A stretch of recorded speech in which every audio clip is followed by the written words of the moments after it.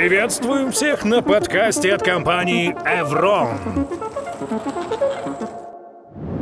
Всем привет, меня зовут Леша, я тут в записи, встретимся потом уже в чатиках где-нибудь или еще где-нибудь.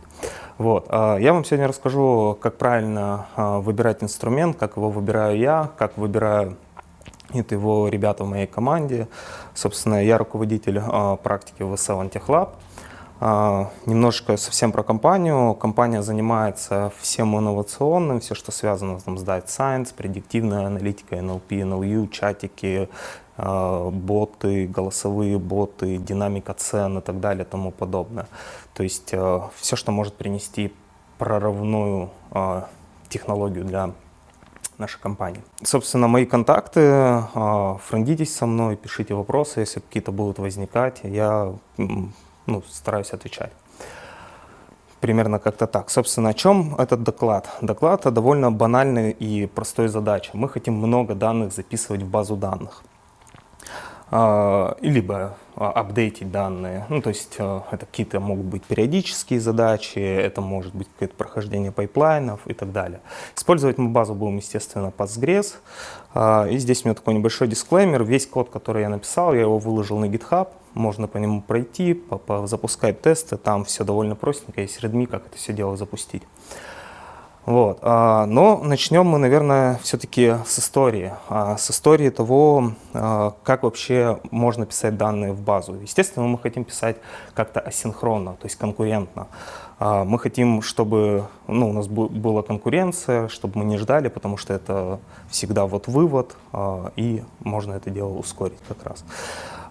Асинхронность в Python вообще появилась где-то в 2010 году. Там сложно следить за логами выкладывания библиотек, потому что ребята из asyncpg, они не пишут версии, когда они там выложили ту или иную версию в changelog'ах. Но тем не менее, на дворе 2010 год, у нас активно в продакшене, по-моему, вообще везде еще используется Python 2.7. В то время, по-моему, в сентябре вышла там версия Python 3.3, версия 3.0, которая стала уже там deprecated. Версия 3.3 стабильная, она зарелизилась 2 годами позже. Но люди все-таки как-то ходили. А как они ходили и зачем? То есть в open source в принципе ничего так просто не появляется. Обычно люди просят, люди там чуть ли не требуют, добавьте нам эту штуку и так далее. И это, как правило, делает не один человек. А так получается, раз эта реализация появилась в asyncpg, то как же люди до этого использовали ее? Это довольно простой. Использовались там гринлеты, но мы сегодня их трогать не будем. Мы будем затрагивать треды. Я здесь написал небольшой код, который, в принципе, позволяет конкурентно на тредах ходить в базу данных, именно в Postgres.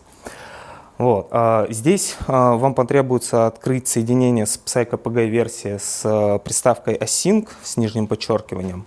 Это в новых версиях. В старых открывается с помощью async. Там нижнее подчеркивание пришлось добавить, потому что это конструкция языка, и, собственно, код везде у всех ломался. Но то, что вы открыли соединение, это не значит, что оно открылось. Это намерение. Вы обозначили намерение открытия вашего соединения. Поэтому вам потребуется какой-то вейтер, чтобы дождаться, пока соединение откроется. В этот момент произойдет блок, и, собственно, управление будет передано другому треду. Как вейтер написать и вообще как он выглядит, я об этом расскажу чуть-чуть попозже. Но после того, как вы открыли соединение, вы можете приступать к выполнению запросов. Дальше вы также делаете, вы создаете какой-то запрос, намерение этого запроса. После него, опять же, используйте вейтер. Опять же, какой-то запрос, после него, опять же, используйте вейтер, чтобы дождаться выполнения этого запроса. Собственно, как же выглядит тогда вейтер? Вейтер довольно простенький, банальный. Он построен на файловых дескрипторах, которые имеют там протоколы все 3 стадии. Либо мы что-то пишем, забирая состояние, мы можем понимать, что либо мы что-то пишем, либо мы что-то читаем, либо мы закончили, больше ничего не делается, и тем самым отпускаем процесс. Запускать все это мы будем на 2 тредах. Я не стал брать много тредов, потому что для тестов, в принципе, достаточно, чтобы показать наглядно, как нити будут соревноваться между собой при вставке в базу данных.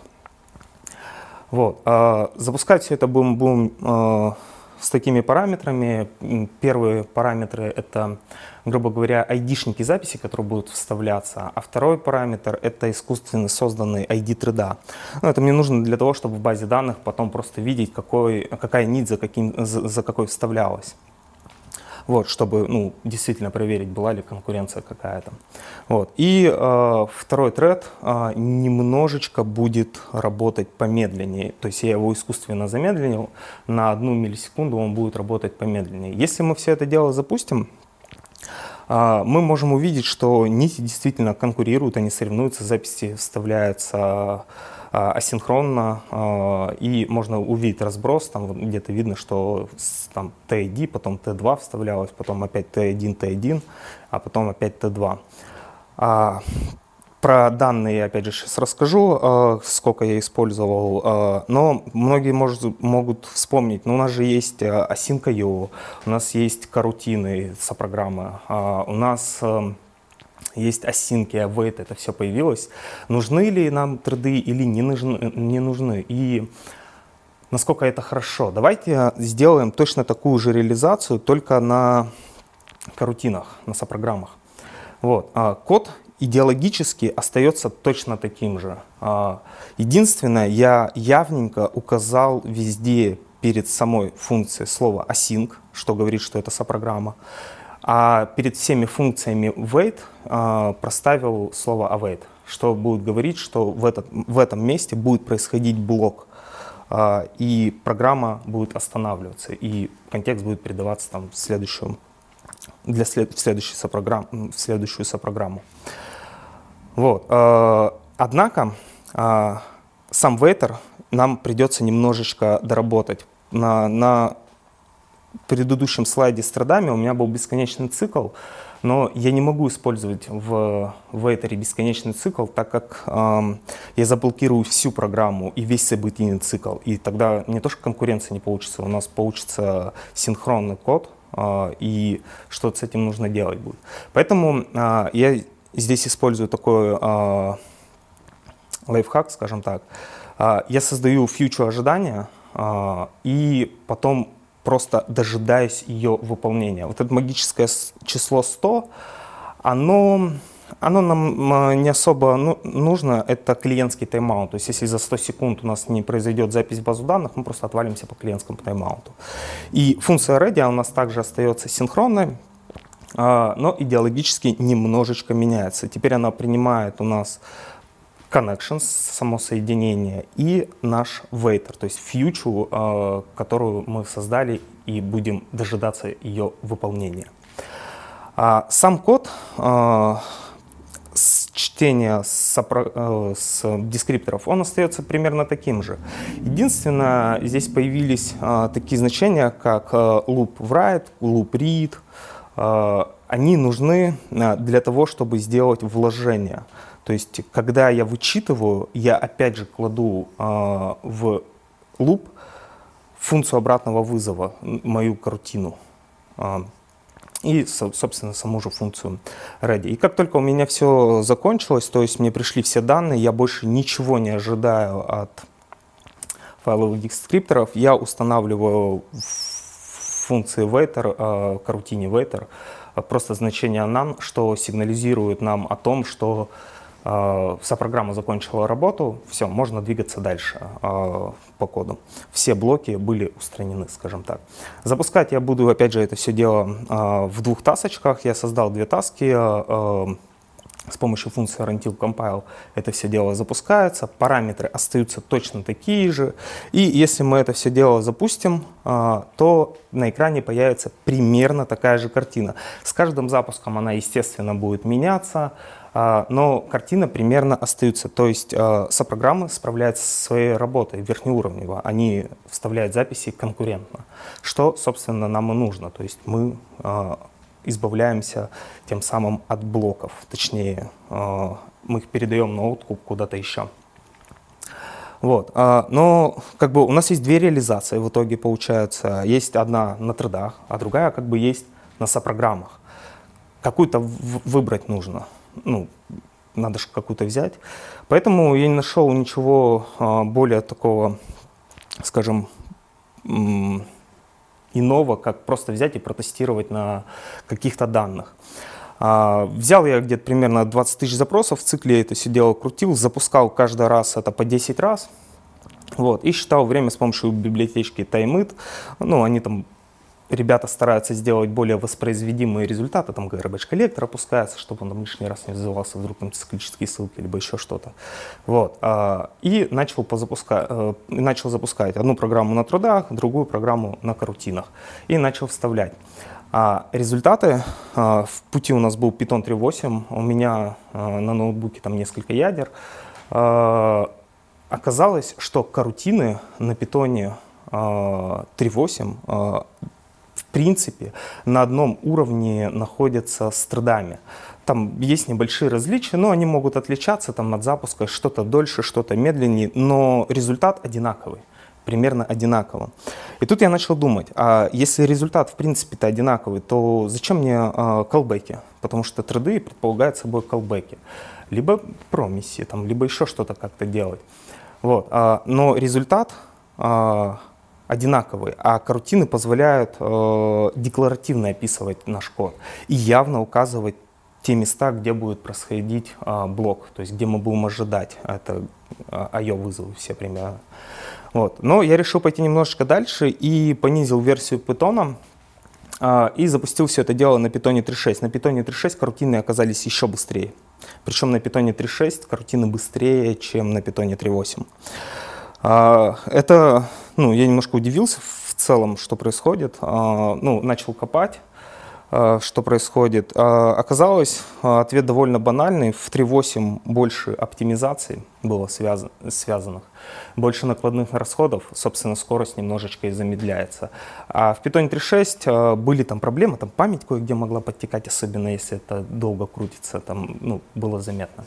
Тем не менее, я пошел дальше и отключил вообще все ядра, кроме одного, на своем ноутбуке, стало еще все быстрее работать. И треды, и корутины прям в разы можно видеть по цифрам, что они стали быстрее работать. Легкого ответа на данное поведение у меня нет. Я не могу сказать, почему именно так происходит. Вот. Но наметки, в какую сторону, если вам будет интересно покопать, я вам, конечно же, скажу. Почему треды себя так ведут? Потому что там происходит следующее. Происходит переключение контекста. Там есть ложные просыпания, есть тики, есть гил, который за ними следит. Все это накладные расходы, и чем больше ядер, тем, собственно, там идет проверка и так далее. Я больше скажу, если вы забьете все ядра вашего ноутбука бесполезным процессом и запустите все на одном ядре, еще все быстрее будет работать, потому что там, опять же, будет поменьше накладных расходов. Но корутины, как я и говорил, то есть примерно точно так же остаются где-то быстрее, где-то медленнее, в зависимости от того, сколько и как запускать. Ну и, собственно, что дальше? У нас-то задача писать много данных в базу, да. Писать на тредах я, как уже сказал, не очень люблю, потому что колбеки, да, здесь все-таки код декларативный. Вот. Но брать свою поделку и втаскивать в продакшн, естественно, тоже не сильно хочется, да, потому что нужен какой-то пул коннектов, да, мы не хотим закрывать наши коннекты, мы хотим их жонглировать между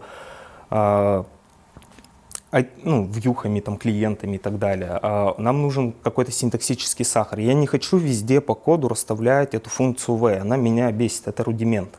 Она не нужна. У нас в asyncpg есть дружественный нам функционал, это контекстные менеджеры. То есть, когда мы открываем контекст, когда мы итерируемся по курсору, мы неявно делаем сдвиг курсора в Postgres.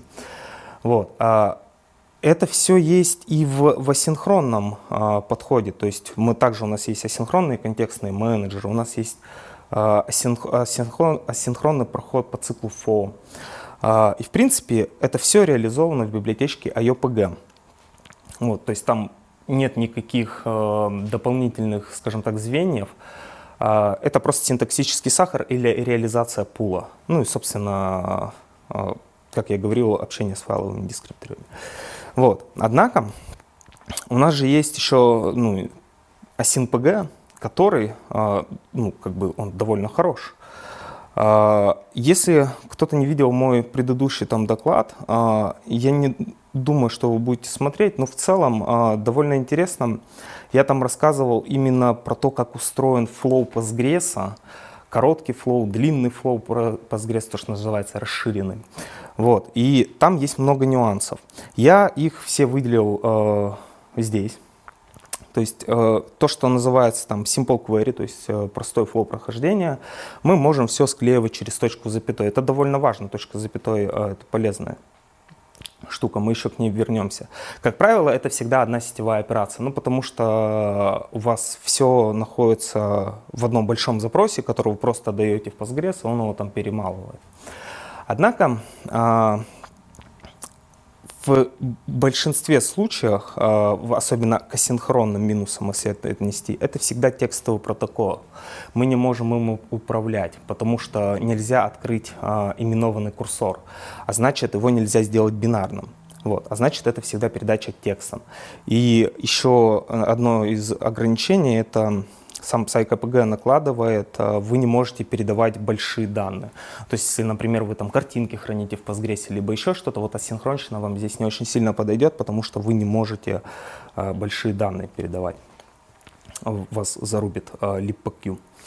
А вот что касается расширенного флоу, у него тоже есть свои плюсы и минусы. Во-первых, вы не можете клеить через точку запятой, потому что сам флоу не позволяет этого сделать. Это всегда один запрос. Вот. И не то, что один запрос, это множество сетевых операций, потому что вам сначала нужно передать маску запроса. После этого вам нужно передать, начать биндить к ней параметры. Там есть еще куча всяких разных, там порталы открываются. В общем, там очень много нюансов, и, как правило, это несколько сетевых операций. Вот. Но, однако, из плюсов вы сразу получаете управление протоколом. То есть вы можете там и бинарно данные передавать, забирать, или бинарно-текстово, или текстово-бинарно. Можно текстово-текстово делать. И также из коробки мы практически сразу получаем кэширование. Ну, здесь больше зависит, наверное, от того, как вы будете компоновать. Я об этом всем рассказывал в докладе. Но если вы не будете смотреть доклад, вы всегда можете перейти в официальную документацию Postgres, здесь ссылочки я вам оставил, и почитать про то, как это все дело устроено. Но вернемся, все-таки, наверное, нам нужно же выбрать asyncpg или io.pg или свой драйвер какой-нибудь писать. В репе asyncpg есть замечательная картинка, которая показывает, что asyncpg невероятно быстрый. Прям очень быстро. Он там и golang обгоняет, его ноду, ну, в общем, всех обгоняет очень быстро. И тут я подумал, а почему бы не сравнить? У нас же есть конкретная задача. Нам нужно писать данных, очень много в базу данных. Мы не хотим их читать, мы хотим их писать и обновлять. Я взял актуальные версии библиотек и сделал довольно простенько. Я просто зашел в документацию одной либо и в документацию другой либо и написал код, который буду тестировать. Здесь вы можете увидеть код, предоставленный, написанный на asyncpg. Вот это $1, $2 — это спецификация расширенного флоу, подстановки параметров. Как раз на эти моменты биндингом будут подставляться данные.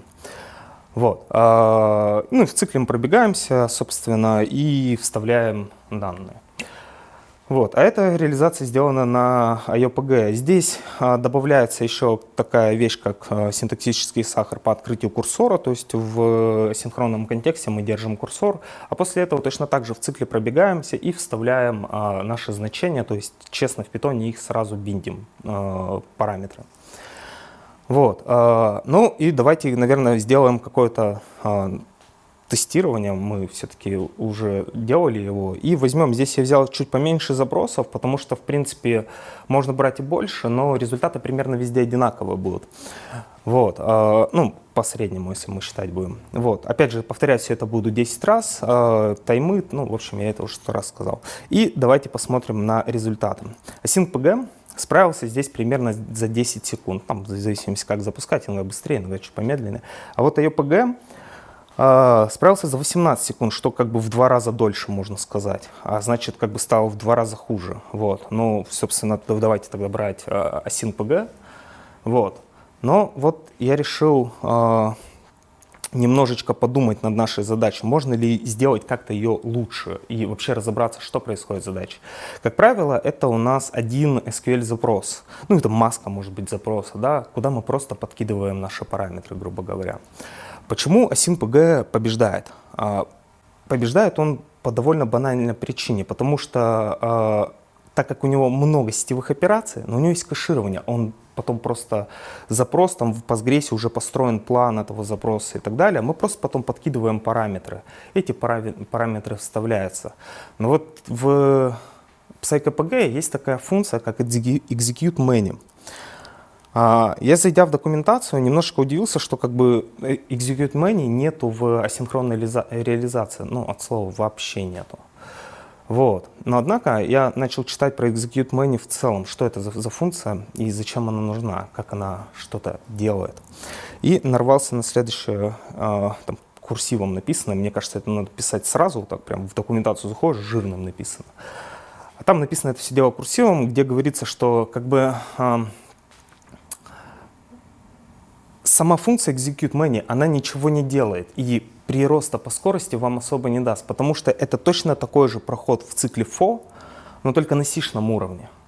Но выигрыша этого никакого не несется, потому что сетевых операций, опять же, остается столько же. Ну, пробежимся мы в цикле на сях быстрее, там, на секунду даже, да, хотя вряд ли, вот, чем в питоне. Но это ж не то, ради чего мы боремся, да, нам нужно какое-то прям прорывное преимущество. Вот. Я начал смотреть, что есть там Fast Execution Helpers. Я начал разбираться, что вообще это за данные, что это за хелперы, почему они есть в asyncpg, потому что asyncpg это как бы биндил как libpq, то есть это драйвер который для libpq. Вот.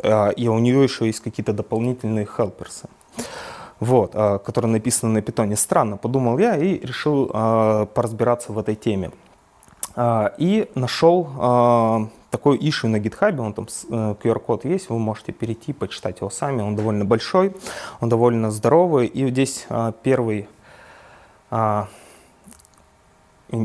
ники, к сожалению, не вспомню и не особо не вижу их, первым комментарием, это один из главных разработчиков asyncpg, он пишет, что он на каких-то данных, он здесь, к сожалению, не приводит данные, что execute many работает очень медленно, а вот execute helpers, вот, они прям довольно быстрые, прям внезапно быстрые, там в разы. И вот вторым комментарием после автора прилетает комментарий, там Зики или Зики, точно не уверен, как правильно ник пишется, это автор SQL алхимии, вот, который говорит, что давайте мы в SQL алхимии сделаем обманку, я по-другому не могу сказать. Как бы мы будем под капотом при вызове execute many в SQL алхимии использовать хелперы, а не ванильный execute many. И сделаем надстройку в диалекте. То есть если в диалекте этот флаг стоит в true, то как бы мы используем helpers. Если стоит же false, то мы используем ванильную функцию. Если вы пользуетесь SQL алхимией стабильной новой версии, последний, наверное, год или два, наверное, уже точно не вспомню, по дефолту флаг стоит в true. То есть вы по дефолту используете helpers, а не ванильный execute many от asyncpg. Вот. Как же это все дело работает и почему вот такая вот большая прорывная скорость? Помните, я вам рассказывал, что как бы точка с запятой довольно важна, мы еще к ней вернемся. Я начал смотреть, как устроены эти хелперсы, и это было довольно удивительно для меня. Я сначала подумал, это костыль какой-то, но на самом деле все это выглядит следующим образом. Здесь мне понадобился пагинатор. Он мне нужен просто для того, чтобы не по 100 тысяч запросов сразу клеить, а там типа по сотне, чтобы сократить количество сетевых операций. То есть прилетела пачка из 100 запросов, это одна сетевая операция, из 200 это будет 2. Вот. А после этого функция mockfree я на сишном уровне с помощью библиотеки asyncpg просто подставляю уже параметры, подставляю под аргументы. И это замечательно работает. После того я получаю список строк, который просто склеиваю через точку запятую и отправляю все это дело в Postgres. И вот давайте перепишем наш пример на AYPG. Вот здесь этот enum range, он мне нужен для того, чтобы просто на слайды уместить. По сути, это тот же самый проход в цикле for, только выше. Я выше готовлю запрос, склеиваю через точку с запятой, а после этого его просто открываю курсор и передаю его в Postgres. И он там спокойненько выполняется. Ну, кажется, мы разобрались, как это все дело работает. Давайте, наверное, проверим наши бичмарки, которые мы запускали до этого. Помним, там у нас было 10 у asyncpg, а у AYPG было 18. И здесь стало все мгновенно быстро работать. Прям, ну, очень быстро стало работать. AYPG справился, ну, меньше секунды. Вот. А asyncpg остался примерно на том же уровне, то есть там иногда 9 секунд, иногда 10 секунд. И в 9 раз замедляет программу. И какой вывод, наверное, я бы хотел здесь сказать, то есть зачем вообще, собственно, я вам про это все рассказываю. Вывод довольно простой, да, у нас есть молоток, который нужно забивать гвозди, а есть отвертка, которой нужно закручивать шурупы. И здесь вот важный момент, что нам нужно использовать инструмент для той задачи, для которой он больше всего подходит. А asyncpg, он не совсем подходит для множественных вставок. Вставки лучше делать батчами. И здесь нам подойдет вот AYPG или там psychpg ванильным можем использовать, если хотим расставлять функцию wait везде по коду. Но в целом, кто-то может сказать, что точка с запятой склеивания — это костыль. Но этот костыль был проверен временем. То есть если вы 2 года используете execute menu у себя в коде, вы, скорее всего, просто даже, наверное, не знаете, что там происходит склейка запросов. То есть вы не в цикле пробегаетесь, а клеите запрос. Да, здесь немножко нужно переработать архитектуру, потому что нам нужно собрать где-то сначала какой-то список запросов, а потом его батчами вставлять. Но на самом деле, если бы это было бы в 1-2 секунды разница, я бы, наверное, этого не стал делать. Но когда разница уже в 9 секунд на каких-то данных, это довольно хорошо. И я считаю, что нужно подзапариться над данной реализацией. Вот. А если вы используете, например, для вычетки, вы много читаете и не так сильно много пишете, то вот AYPG, скорее всего, вам не подойдет, и psychpg не подойдет. Вам проще использовать asyncpg. Вот, для данной текущей задачи. Вот примерно, наверное, какой-то у меня такой доклад получился про выборы, про то, как нужно выбирать инструмент, разбираться, а не просто брать первый попавшийся на гитхабе и потом думать, как же с ним дальше жить. Собственно, как я уже сказал, ссылочки остаются на GitHub, там вы можете все это дело сами погонять, потестировать, посмотреть, как это все дело работает. Ну, собственно, на этом у меня все. Это был подкаст от компании Evron. Подписывайтесь и следите за нами на всех стриминговых площадках.